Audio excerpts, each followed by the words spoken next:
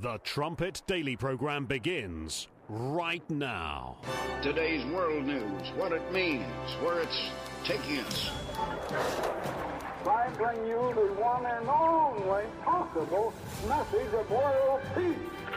This is a message of hope, tremendous hope. And he said unto me, you must prophesy again. The Trumpet Daily program begins right now. Supporters of the former President Jair Bolsonaro have stormed into various government buildings in that country's capital. It looks like a replay of January 6th, this time in Brazil. I mean, you just have to look at the scenes on our screens right now, and we've been playing some of these screens earlier, or some of these images earlier today. One of these pro-Bolsonaro supporters was sitting at a desk inside the capital in Brasilia, in Brazil, and it looked like a scene right out of January 6th. Brazil is on the brink, like so many other nations around the world, and we probably haven't focused enough on this since the election. I think it was 2 or 3 months ago, but they've had millions of people protesting since that time, and of course it led up to this over the weekend. You're listening to Stephen Flurry, and this is the Trumpet Daily. We appreciate you joining our growing audience. You can get to this show, of course, the live video stream at our website. That's at thetrumpet.com. Just go to thetrumpet.com/live. You'll have to get used to my new appearance, just as I will, because I'm looking at myself in the monitor there. Actually, I'm paying tribute to John Bolton, who announced recently that he's running for president of the United States. John Bolton's mustache, actually, should run for president. In all seriousness, there's lots to get to on today's show, and I just thought, enough at the request of a few of our local viewers, to carry a little extra. There he is, the coup d'etat master. He brags about coups that he's orchestrated around the world. What a world we're living in. This is from the New York Times, by the way. Bolsonaro supporters lay siege to Brazil's capital. I mean, there are some similarities to January 6th. I don't know if there's people embedded into the protests, inciting it. But just looking at the media's reaction, and then this from the New York Times, backers of former President Bolsonaro ransacked government offices denouncing what they falsely claim was a rigged election. So the New York Times just knows, just like with January 6th, they know there's no evidence. The false claim, how do they know? Has the New York Times ever conducted an investigation into the Brazil election? We had an article on it. I think it was back in November. Was the election stolen in Brazil? I mean, Bolsonaro thinks so. And, you've got the Marxist in Lula. I think his name's Lula. He's there. He's a convicted felon. The judicial branch, Brazil's Supreme Court, let him out of prison so that he could run against Bolsonaro. I mean, you can't make this up. Now, a lot of the commentary that we've had on it over the years, or at least Latin America, is this trade alliance that's going to form between Europe and Latin America that's going to squeeze out the United States. But that said, I mean, look at the spread of Marxism. They're going the way of Venezuela. This is what the radicals in the Democrat Party want for the United States. It's like a cancer. Just spreads over, and it's failed after one failure after another failure after another failure. I mean, from a prophetic standpoint, again, we're going to be looking for that alliance, that trade alliance between Latin America and Europe. But to listen to these commentators, even at the top of the hour, the news roll that we play for our radio station, tying this to Trump? Here we go again. There's a problem in the world, even beyond the shores of America. And, of course, it's Trump. Trump is the problem. Listen to Jim Sciutto over at CNN, clip 2. You know, we used to talk about, and many folks still imagine this, and perhaps it's true to some extent, the U.S. exports democracy.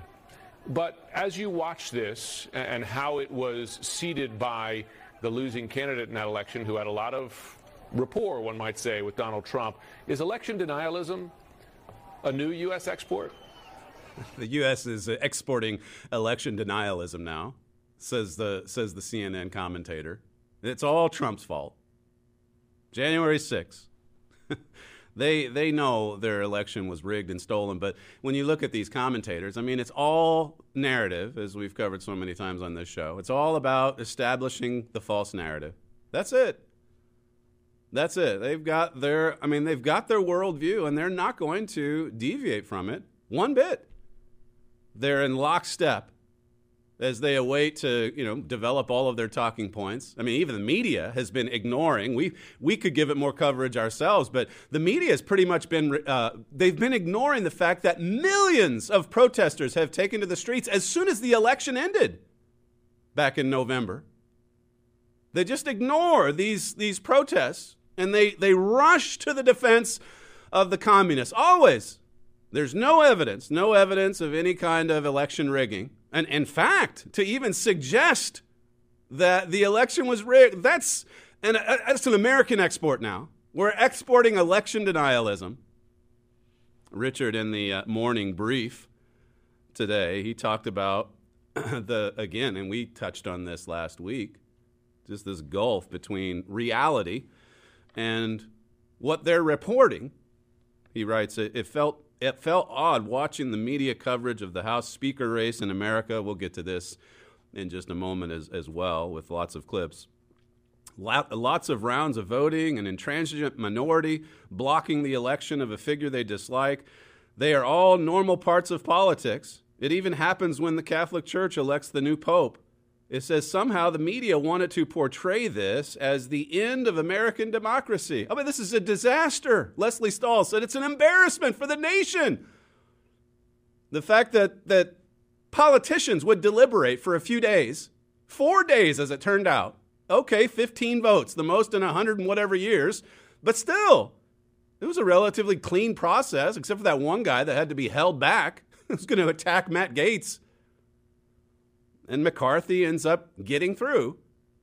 That late night vote was actually, I'm kind of getting ahead of myself here, but just coming back to the point about the narrative, somehow the media wanted to portray this as the end of American democracy. The disconnect between reality and what they report is getting wider.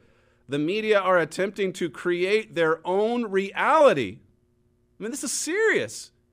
John 8 and verse 44 says that Satan, the devil, is the father of lies. He was a liar and a murderer from the beginning. And that verse says there's no truth in him. None whatsoever. You're not going to get to the truth in a world ruled by the devil. And so you have all of these false narratives, and they're so damaging. I mean, nations are falling. Nations, I mean, the age of protest, what was that, January 2019, I think it was? The trumpet cover was right before the COVID hysteria. The age of protest, that's what we're seeing. All of this discontent. It's building toward an explosion of violence worldwide. That's what's coming. That's what Jesus prophesied in Matthew 24, great tribulation. Tucker Carlson had a brilliant monologue. I don't know if it was his first segment on Friday night's show, but I saw it yesterday, and he was it was January 6th, Friday. So he was talking about the January 6th narrative, about Ashley Babbitt, quite a few things in that monologue. Listen to just a bit of it, clip 9. 2 years ago today, a Capitol Hill police officer called Michael Byrd shot an unarmed woman in the neck. At the time of that killing, Byrd had a documented history of gross negligence with a firearm. He left a loaded Glock pistol in a public men's room at the Capitol, which for a law enforcement official is a firing offense. But for some reason, Michael Byrd was still in the force that day. The woman he killed was called Ashley Babbitt. Babbitt was a married 14-year veteran of the U.S. military. She ran a pool cleaning company with her husband in San Diego. Physically, she was tiny. She was also unarmed. Michael Byrd later admitted he had no indication at all that Babbitt was carrying a weapon. She posed no visible threat. He killed her anyway. Under normal circumstances, Byrd would have been fired immediately and charged with murder, which he clearly committed. But that's not what happened. After doing essentially no investigation into the shooting, Nancy Pelosi's congressional police force declared Byrd a national hero, and the media strongly agreed. Byrd went on television to accept accolades and to complain about racism. He was never punished for killing Ashley Babbitt. He was rewarded for it. Ashley Babbitt's mother, meanwhile, got a very different sort of treatment. Babbitt's mother was arrested today in Washington by the Capitol Police. Her crime? Trying to hold a memorial service for her daughter. 2 years later, it's clear that Ashley Babbitt her death is by far the most significant thing that happened at the U.S. Capitol building that day. But at the same time, it is the least talked about event of January 6th. The most significant thing to happen on January 6th, and the talking heads, these propagandists, they ignore it. They never mention her name. And then the Capitol Hill police, as he just mentioned there, they arrest the mother. So Michael Byrd shoots the daughter in the neck and kills her 2 years ago. And then the mother comes to, I don't know if it was a protest or just to, basically to remember her daughter. She's arrested. She's arrested. How divorced is reality from what they report, from what they establish as a narrative? Tucker went on to say in clip 10. On the basis of a wholly created myth about what happened that day, the Biden Pentagon conducted an unprecedented political purge of the entire U.S. military. The FBI and various intel agencies increased their control over the American media. And most obviously, the DOJ has been allowed to prosecute and jail hundreds of nonviolent political protesters whose crime was having the wrong opinions. Lies about January 6th, which have been relentless, have enabled some of the most unscrupulous people in our country to make a mockery of our Bill of Rights and to steal our core freedoms. So they can't talk about Ashley Babbitt. Talking about Ashley Babbitt makes it very clear who the real culprits are and who the real threats to this country continue to be. And they're not the January 6th protesters. So they just ignore it. They have to. As he brought out Friday night, they have to ignore the single most important fact of that day.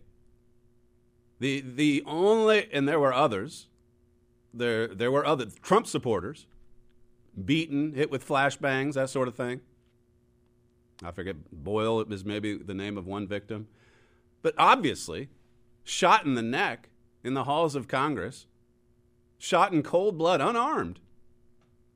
But you see as it plays out, as it has through the January 6th committee, all the DOJ arrests, you see who they're aiming for here. They're going after Donald Trump and his supporter. When the New York Times comes out and says that they're protesting in Brazil with no evidence of any kind of election interference, that's probably your first indication that it was rigged. Absolutely, it was rigged. Just like it was here in 2020. Play this from Tucker, clip 11. As a result of the events on January 6th, the lives of 5 heroic officers were lost. 5 heroic officers were lost, he said.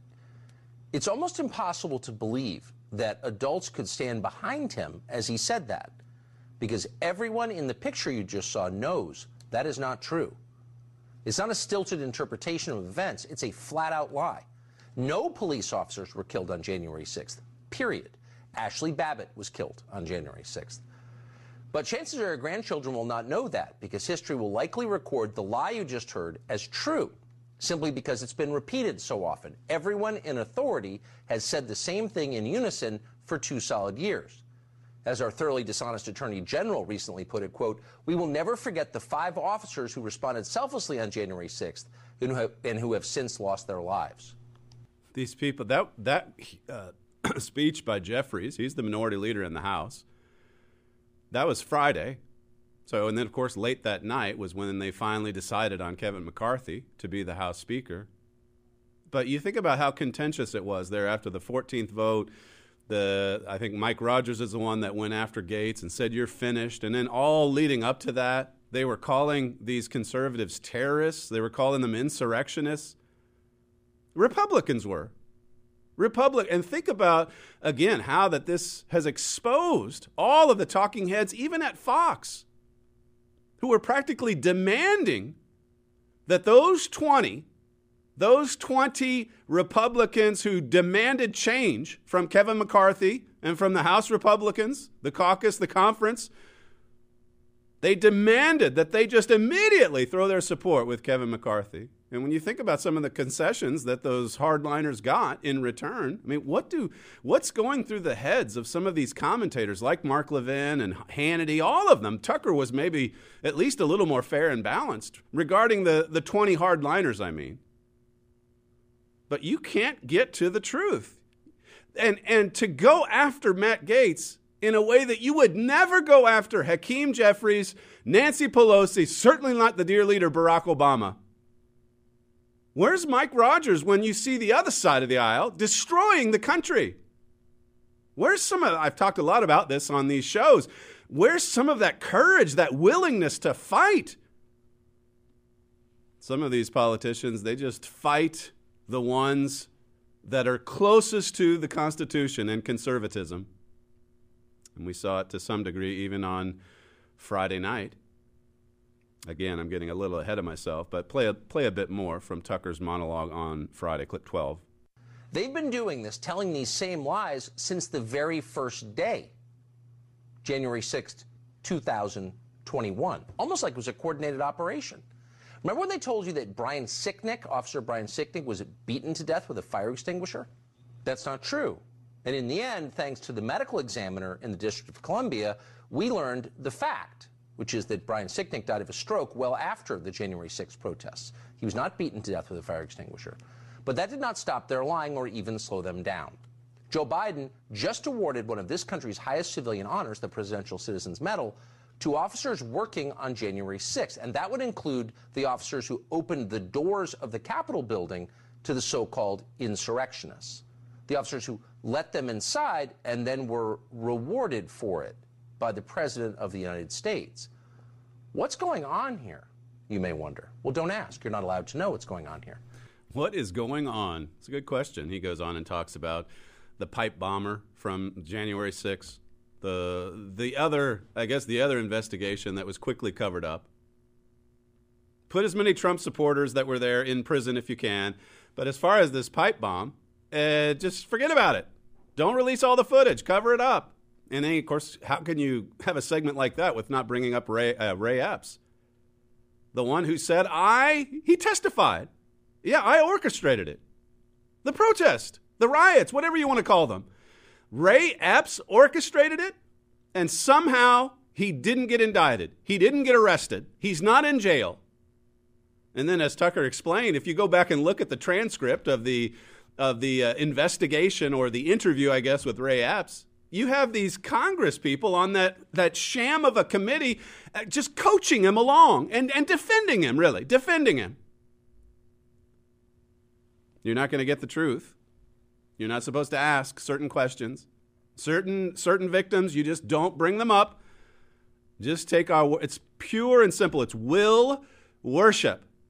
Look, we will tell you what you're supposed to think about Brazil. We know everything. That's the spirit. A worship of the will. Listen to Lesley Stahl, as I mentioned her what she said earlier, but listen to how she frames the events of last week that transpired in the House of Representatives. Clip 3. The historic chaos in the House of Representatives this past week embarrassed not only a party, but an entire nation. A small minority blocked the House from electing a leader or even swearing in its own members. Vote after vote, a would-be speaker could not bring himself to stand aside in favor of a colleague. Wow, what a snooze fest of a segment that must have been. I nearly fell asleep just listening to that little bit. The whole nation? We're just all embarrassed? Democracy's breaking down all around us? It's like Richard said in the morning brief. What a difference there is between reality and what some of these people report. What are they supposed to do? Is it just a rubber stamp? And you just let McCarthy have the same powers that Nancy Pelosi had? I mean, she basically ran Congress like the queen. She ran it almost like a tyrant.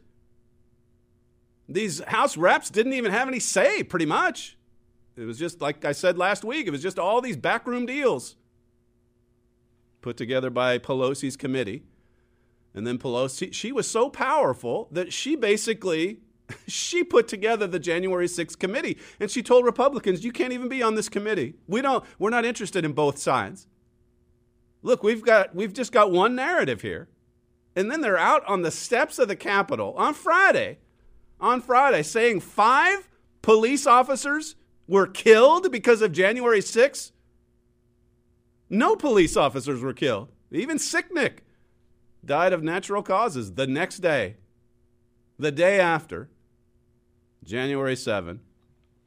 So these 20, they hold their ground. It was quite the spectacle. But again, it was all done according to the rules of the House. They were exercising their constitutional right, these 20 that said, look, we've had enough. We don't want any more of these omnibus spending bills that we have no say in. We don't want everything lumped together in one massive piece of legislation. And we can't have any say on some of the earmarks, all the pork barrel spending that goes into these bills. So they drew a line in the sand. And then they were working. They were negotiating. In particular, Thursday night on through to Friday morning. We touched on some of this on Friday's show, but we didn't know how it all ended. But then it came down to, I guess, after the 12th or 13th vote, it came down to these 6. And then the funniest part of it all was when they thought, McCarthy thought he had the votes, and it came down to just being one vote shy, even after Matt Gaetz and Lauren Boebert had said that, we'll just vote present so you have the averages in your favor. Well, somebody miscalculated because the 4 that voted against McCarthy and then the 2 that voted present basically made it end in a tie, and he needed one more vote. And so then the tempers flared. Then you had the 1 rep threatening Gaetz. And they finally did. All 6 of them voted present, and then McCarthy got through. I think it was in the early hours of Saturday morning by the time it all finished. But listen to, again, I was certainly right on board with Gaetz and company going in for the jugular, demanding all the changes and getting rid of the rhino at the top. But, there's a lot to this story. Donald Trump was involved. I'll get to that in a second. And there were, as I said Friday, there were quite a few concessions. So there's quite a few conservatives that see it as a pretty big victory. Some of the changes that just 20 people brought on. 20 people, and then down to 6. Listen to Lauren Boebert. She was one of the strongest of the hardliners, clip 4. History will show our resolve changed how Congress operates, that we stood up to the swamp and said enough is enough, that we seized the opportunity to return the power to the people. We are changing the way business is done in D.C. because we stood strong and held our ground. We will now have the opportunity to vote on term limits. Because we stood strong, we will vote on border security. Because we stood strong, we won't be forced to vote on 1,000-page bills in the dead of night without having time to read them. Instead, we'll tackle appropriations through our committees. We will be able to offer amendments. There will be transparency, so everyone has an opportunity to have their voices heard. Earmarks will be voted on their merit, not passed out as candy to gain votes. Legislation will be on single subjects, not filled with unrelated garbage. Our success this week is truly a win for everyone who believes in representative government. I touched on this last week, but again, I think it's pretty amazing when you think about the red wave that wasn't, and you go back to the narrative. Again, there's a vast difference between the narrative and what's actually happening, facts, reality. But they were all there, ready with the talking points. Oh, no red wave, it's all Trump's fault. And then you fast forward to these deliberations, these proceedings, and really, because they have a slimmer majority in the House, it's really given the conservative wing more power. Because McCarthy, again, some have said he can't be trusted, and he really can't be. But still, if he's going to get anything done, working with a slim majority in the House, he's going to have support from these 20, from the Freedom Caucus. And several are now acknowledging this. And then you have Donald Trump, who was supposed to be finished, right? He was finished because no red wave. And McCarthy actually thanked Donald Trump publicly after that 15th vote secured his position as House Speaker. This is what Axios had to say about some of the concessions made by McCarthy's camp there at the end. It includes a rule that says any move to raise the debt ceiling must also be accompanied by spending cuts. Well, that's a pretty good conservative concession, don't you think, or a concession to the conservatives? Doesn't that make so much of this is just common? It's like a return not to the ancient days of the start of the republic when they were wrangling over how to draw up the founding documents. It's basically a return to 2018, a return to pre-Pelosi years, where she just took over and changed the rules and hammered her legislation through. The rules package included a resolution establishing a House Select Committee on the weaponization of the federal government. You've got to establish a committee looking into these weaponized agencies. Just I think the headline today was that Jim Jordan's going to operate or chair that particular committee. Jim Jordan, he's from the Freedom Caucus. That's a pretty big victory for the conservatives. Says McCarthy also agreed to vote individually on 12 different appropriation bills rather than one omnibus spending bill. So now the House gets to look at each item rather than have everything stuffed into a bill that you don't have time to go through anyway. How about this one? It also gives lawmakers 72 hours to review bills before they come to the House floor. That seems to make sense, particularly when they're 4,000 pages. But hopefully now the bills will be smaller, and then 3 days to go through it. So imagine that, lawmakers actually looking through the laws to make sure they understand it so they know which way to vote. Who can forget Pelosi years ago? We need to pass the legislation so we can see what's in it. Can you believe someone actually, a lawmaker in Congress, would say something that revealing their complete and total ignorance of what they're there to do in the first place? It's not about legislating. It's not about even making laws. It hasn't been in so many ways these past many years. It's just been about the narrative, the agenda. The final one here, it says, the rules package also includes votes on bills relating to key sticking points for conservative lawmakers, and then added to that, of course, you've got the motion to vacate. Just one person now in the House can come forward and basically say, I want to have a vote on whether or not you should stay as Speaker. I mean, there have been some commentators that have said this pretty much reduces the role of House Speaker to more of a ceremonial position, and it empowers the representatives, and by empowering them, it empowers the American people. Listen to, this is Matt Gaetz. He was on with, I think, Fox yesterday, responding to, hey, what do you have to say about how this concluded? Clip 6. So is it worth it all going 15 rounds to elect a speaker?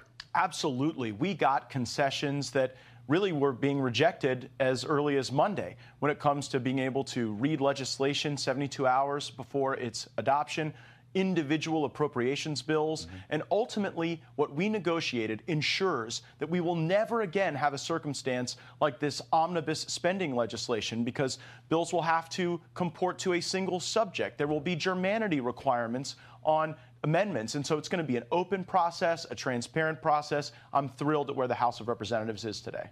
And again, some would say he should have followed through and gone all the way and got rid of McCarthy as well. But the fact remains, there's some pretty good concessions there. And as I say, it just strengthens the position of so many of these reps that just haven't really had any power and haven't even taken an interest in acquiring power so that they can do their jobs. Listen to even NBC chiming in on these concessions and what it does to the conservative wing. Clip 5. I mean, look, he got the gavel, but he very much gave away his own power in the House. And so, I think what we saw on the floor this week, it obviously is just a prelude to the chaos we're going to see. I mean, these conservatives, they were able to win powerful committee assignments. They were able to get what they wanted in terms of rules changes to make sure they could oust him at any moment. Because of their new position on the House Rules Committee, they're going to be able to make Republicans take really difficult votes that the leadership has long protected them from taking. The leadership, meaning the previous leadership under Pelosi. You can't even take the vote. We're just here to tell you what you're going to do, basically. Kevin McCarthy, he gets through this grueling process. He finally gets enough votes on the 15th ballot. And then listen to what he said to reporters following that final vote. Clip 8. But I do want to especially thank President Trump. I don't think anybody should doubt his influence. He was with me from the beginning. Somebody wrote the doubt of whether he was there, and he was all in.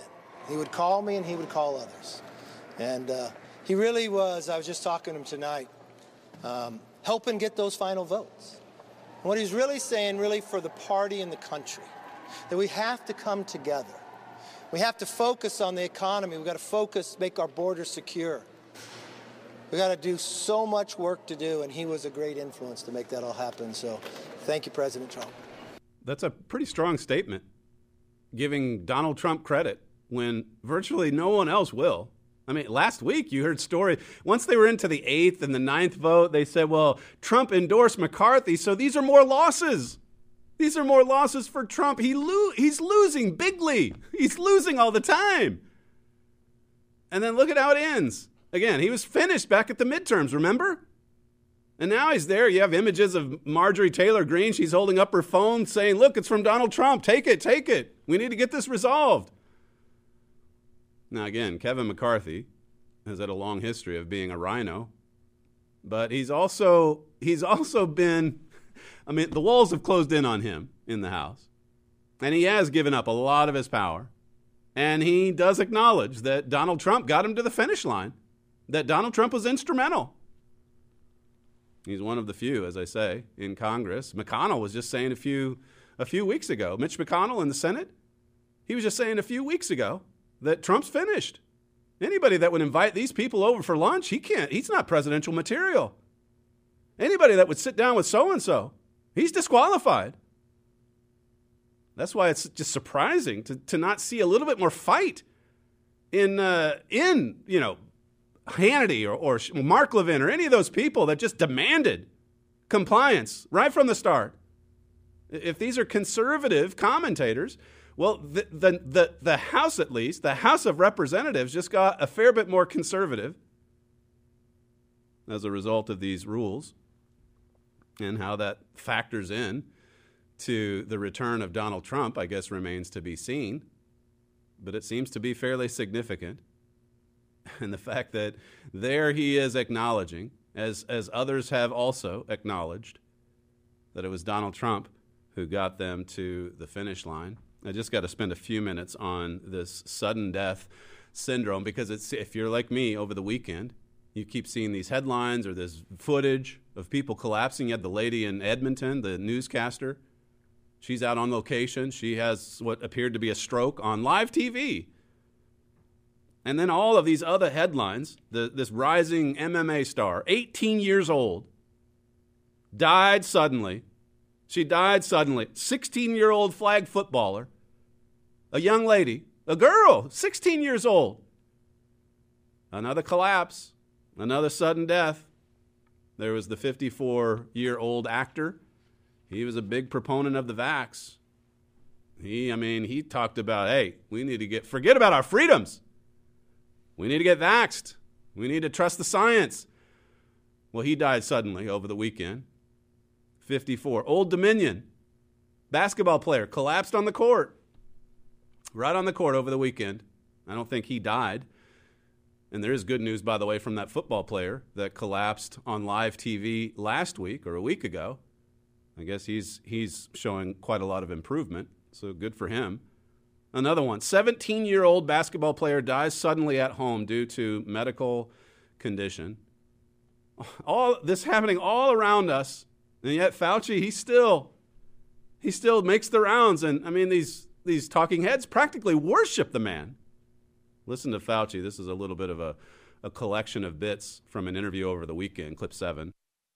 And I can't tell you exactly how many minutes transpired, but it was less than 20 before people on Twitter began to say, well, clearly the vaccine caused his seizure. Right. What's your reaction to that? Well, my reaction is one of concern about... Isn't it horror? borderline more than concern? Yeah, it's horror, that misinformation and disinformation. The thing, as a public health person and as a physician and a scientist, and my identity as a physician is the thing that gets pained the most by that.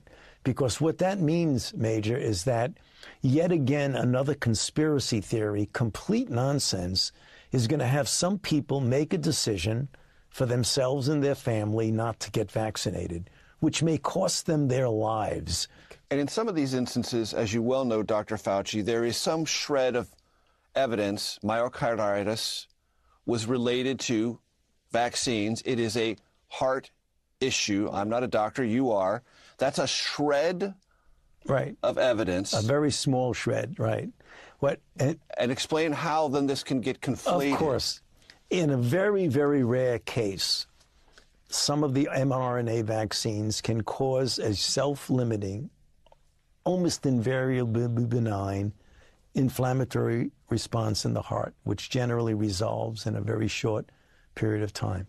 Overwhelmingly, COVID itself causes that in a dramatically higher rate than the relatively benign, mild myocarditis that you might have with a vaccine, which is very, very rare. When, if you look at the film, it's clear that he had a very big, strong person's shoulder go into his chest, which clearly can cause a traumatic injury to the heart. And yet the conspiracy theory about this related to vaccine, you're right, it's spread all over. I like how he knows. He just knows it was from the hit to the chest, which happens about 1 million times every football season. All kinds of people getting hit in the chest. It's so, like I said last week, that is, I forget the name of that condition, that sudden impact. That's very rare. That's very rare. And what's not so rare anymore is when people, young people at that, in many cases, are just collapsing on the court or on the field or dying suddenly. There was a pretty big splash this weekend in the Telegraph of London saying that, yes, these vaccines, they are related to this spread of myocarditis, heart problems, that sort of thing. But like he just said there, the benefits, though, outweigh some of the risks. So go ahead and take the vax. Go ahead and get the vax. It's disgusting how vain and arrogant these officials are. Will worship. How many more people, how many more young people are going to die suddenly? And people like Tony Fauci act like it's completely normal. It's just completely normal for a 16-year-old, a healthy young lady out playing flag football, and she just dies suddenly. It's just completely normal for all of these journalists to have a stroke or a brain hemorrhage or a heart attack on live TV. Happens all the time.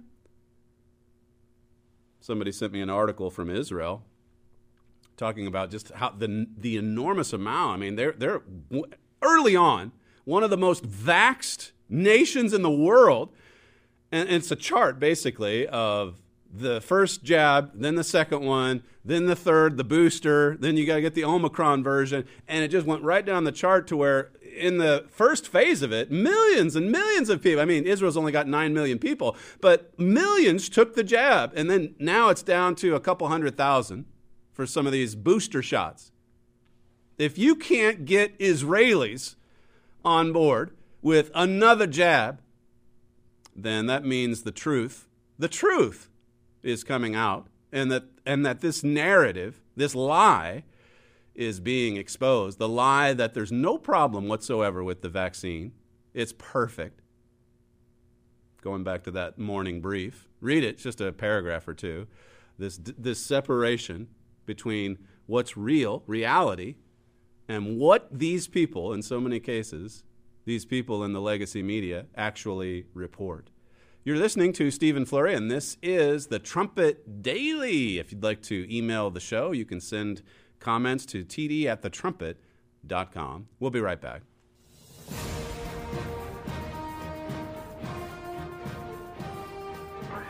This is KPCG-FM, and this is the Trumpet Daily.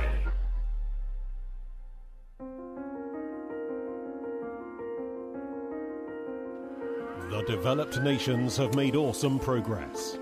They have produced a highly mechanized world, providing every luxury, modern convenience and means of pleasure.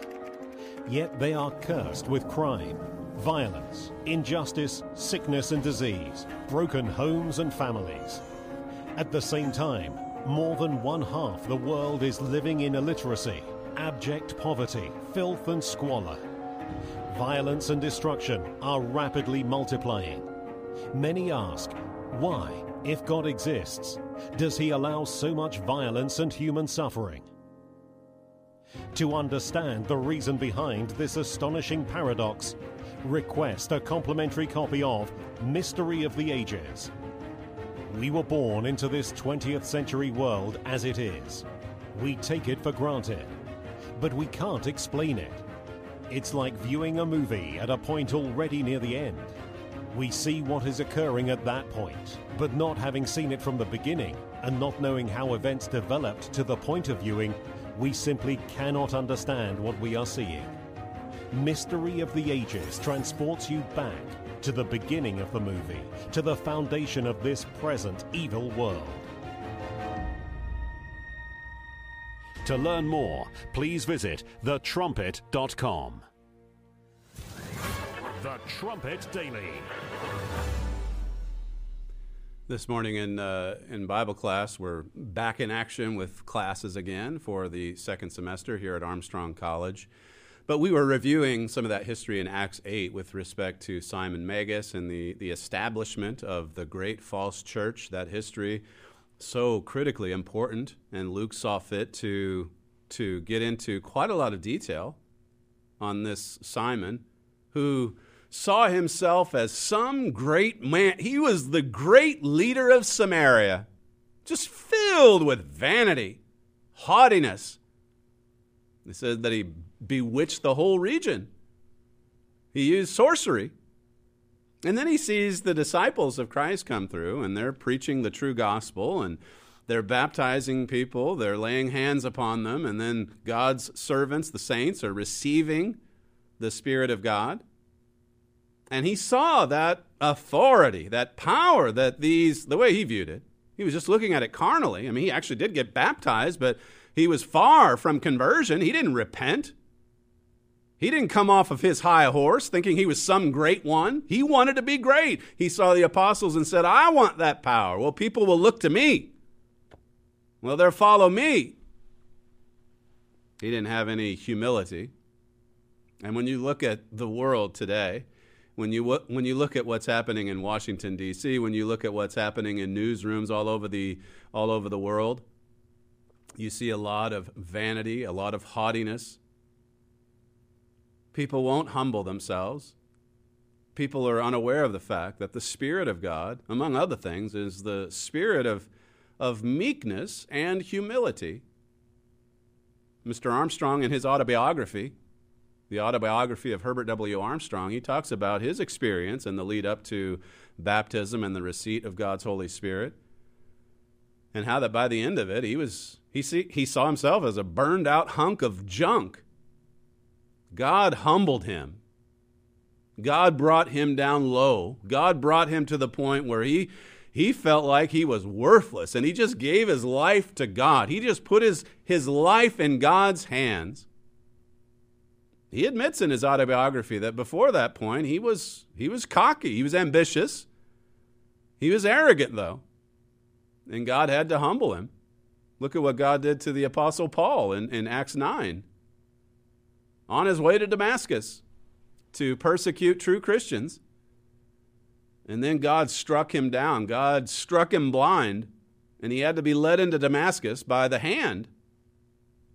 And he went into a 3-day fast, and by the end of it, he was humble. He was much more humble. He was ready to let God guide him, to let God teach him. Notice what it says in Deuteronomy 8. In verse 1, it says, all the commandments which I command you this day shall you observe to do, that you may live and multiply and go in and possess the land which the Eternal sware unto your fathers. He's talking here, God, through Moses, to the Israelites of old. It says in verse 2, and you shall remember all the way which the eternal your God led you these 40 years in the wilderness to what? To humble you. To humble you and to prove you, to know what was in your heart, whether you would keep his commandments or not. God led them, the ancient Israelites, he led them through the wilderness in order to humble them. Now, our journey, our spiritual journey in many ways is the same. I mean, here we are. Herbert Armstrong used to talk about the spiritual wilderness of religious confusion. And it's all over this earth, the influence of that universal religion that Simon Magus started. You can read much more about that in our booklet, The True History of God's True Church. Not sure if I have a cut. Here it is. It's right here on the table. The True History of God's True Church, the 800 number. This is a powerful, powerful book containing history that you just don't see anywhere else. You don't read about it or study it anywhere else because Satan's blotted out so much of it. The 800 number, 1-866-930-3024. But our journey in this spiritual wilderness, there's tests and trials, but they're all meant to keep us humble and meek and submissive toward God so that he can lead us. He won't force us along. Romans 8:14 says that. We've got to be led by the Spirit. And it says in verse 3, I'll just continue in Deuteronomy 8, and he humbled you, and he suffered you to hunger, and he fed you with manna, which you knew not, neither did your fathers know, that he might make you know that man does not live by bread only, but by every word that proceeds out of the mouth of the eternal does man live. Every single word. God just wants us to be out there looking to him, trusting him, relying on him for spiritual food and sustenance.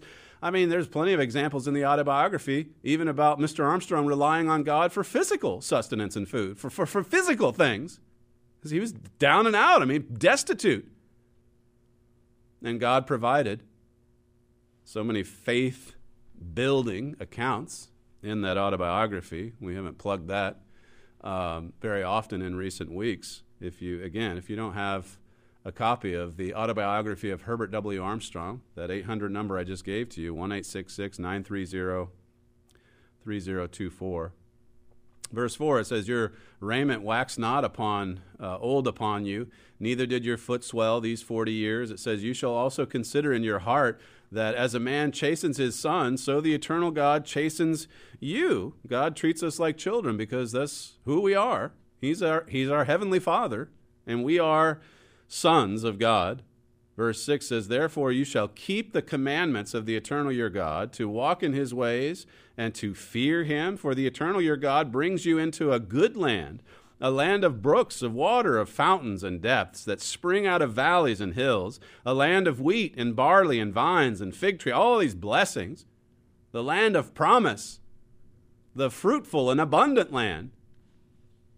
It says here, verse 9, a land wherein you shall eat bread without scarceness. You shall not lack anything in it. A land whose stones are iron and out of whose hills you may dig brass. It says, when you have eaten and are full, then shall you bless the eternal your God for the good land which he gave to you. Make sure that you, like Romans 1 says, make sure that you continue to give God thanks. To thank him, there's trials and tests here and there, but there's blessings and prosperity. Don't let that help you, or rather take you into a place of complacency, of laziness, spiritually speaking. Notice the warning, verse 11. It says, beware that you forget not the Lord your God in not keeping his commandments and his judgments, his statutes. Verse 12 says, lest when you have eaten and are full and have built goodly houses and dwelt therein, and when your herds and your flocks multiply and your silver and your gold is multiplied and all that you have is multiplied, then, notice verse 14, this is what happens. This is what happens generally when we've had it so good for so long. Think of the riches and the wealth and the prosperity our nations have enjoyed for decades. And people begin to see it unraveling. Everything's unraveling now. And so there's more cause for concern. There's more people calling upon God to intervene. But why can't we do that when when times are going well, when times are prosperous, when there's peace and prosperity. Well, it says here in verse 14 that once you're spoiled in this way, you've received the blessings of God for so long, it says, then your heart be lifted up, and you forget the Lord your God, which brought you forth out of the land of Egypt from the house of bondage. That's generally what happens when we have it so good for so long. Our hearts get lifted up. And it says in Romans 1, God just gives, if they don't give God thanks and credit and acknowledge him, he just gives them over to worthless, vain reasonings. That's what happens when the heart is lifted up. Notice Galatians chapter 5. We've been blessed with so much wealth and abundance in the United States. Of course, Great Britain, the greatest empire this world has ever seen. Think of the prosperity that God bestowed upon that little island nation, that empire. Think about all of the, this is not something that's supposed to be discussed today, but think about the many nations that, around the world, that received blessings and benefits as a result of the British Empire, the wealth that spread all over the earth, among other things, all the good that the British Empire brought to those various colonies. But look at the way we view that history today, and look at the spirit behind this movement, really, to just blot out all things Britain, all things America. Notice Galatians 5. This is verse 22. It says, but the fruit of the Spirit is love, joy, peace, long-suffering, gentleness, goodness, faith. Verse 23 continues, meekness, temperance. Against such there is no law. The fruit of the Spirit, the Moffat translation says, the harvest of the Spirit. These are the qualities or characteristics that God is harvesting through us. If our minds are yielded to him and to his power, if we're filled with the Spirit of God, we're filled with the spirit of meekness, humility. That doesn't mean we can't be confident in Christ. We're walking by faith, and we've got to be bold Christians. But God expects for his children to be humble and meek, teachable, little children. Notice Matthew 5. I think I have time for a couple more verses. Matthew chapter 5 and verse 1. You're familiar with these verses, I'm sure. Verse 1 says, and seeing the multitudes, he went up into a mountain, and when he was set, his disciples came to him, and he opened his mouth, and he taught them, saying, blessed are the poor in spirit, for theirs is the kingdom of God. The Amplified Version labels the poor in spirit as the humble, rating themselves as insignificant. You look over at 1 Corinthians 1 or 1 Corinthians 3. God really has called the lowly of this world. We aren't to stay there. He's training us to be royalty, to be the bride of Jesus Christ. But meekness and humility, you don't see that quality of character in this world today, this world filled with vanity and haughtiness. Verse 4, it says, blessed are they that mourn, for they shall be comforted. Blessed are the meek, for they shall inherit the earth. The meek, the humble, those that rate themselves as insignificant, and yet who are filled with the power of God, who are followers of Christ. God says they will inherit the earth. That's all we have time for on today's show. We appreciate you joining us on the program. The email address, td@thetrumpet.com. Thank you for joining us again, and we'll see you tomorrow.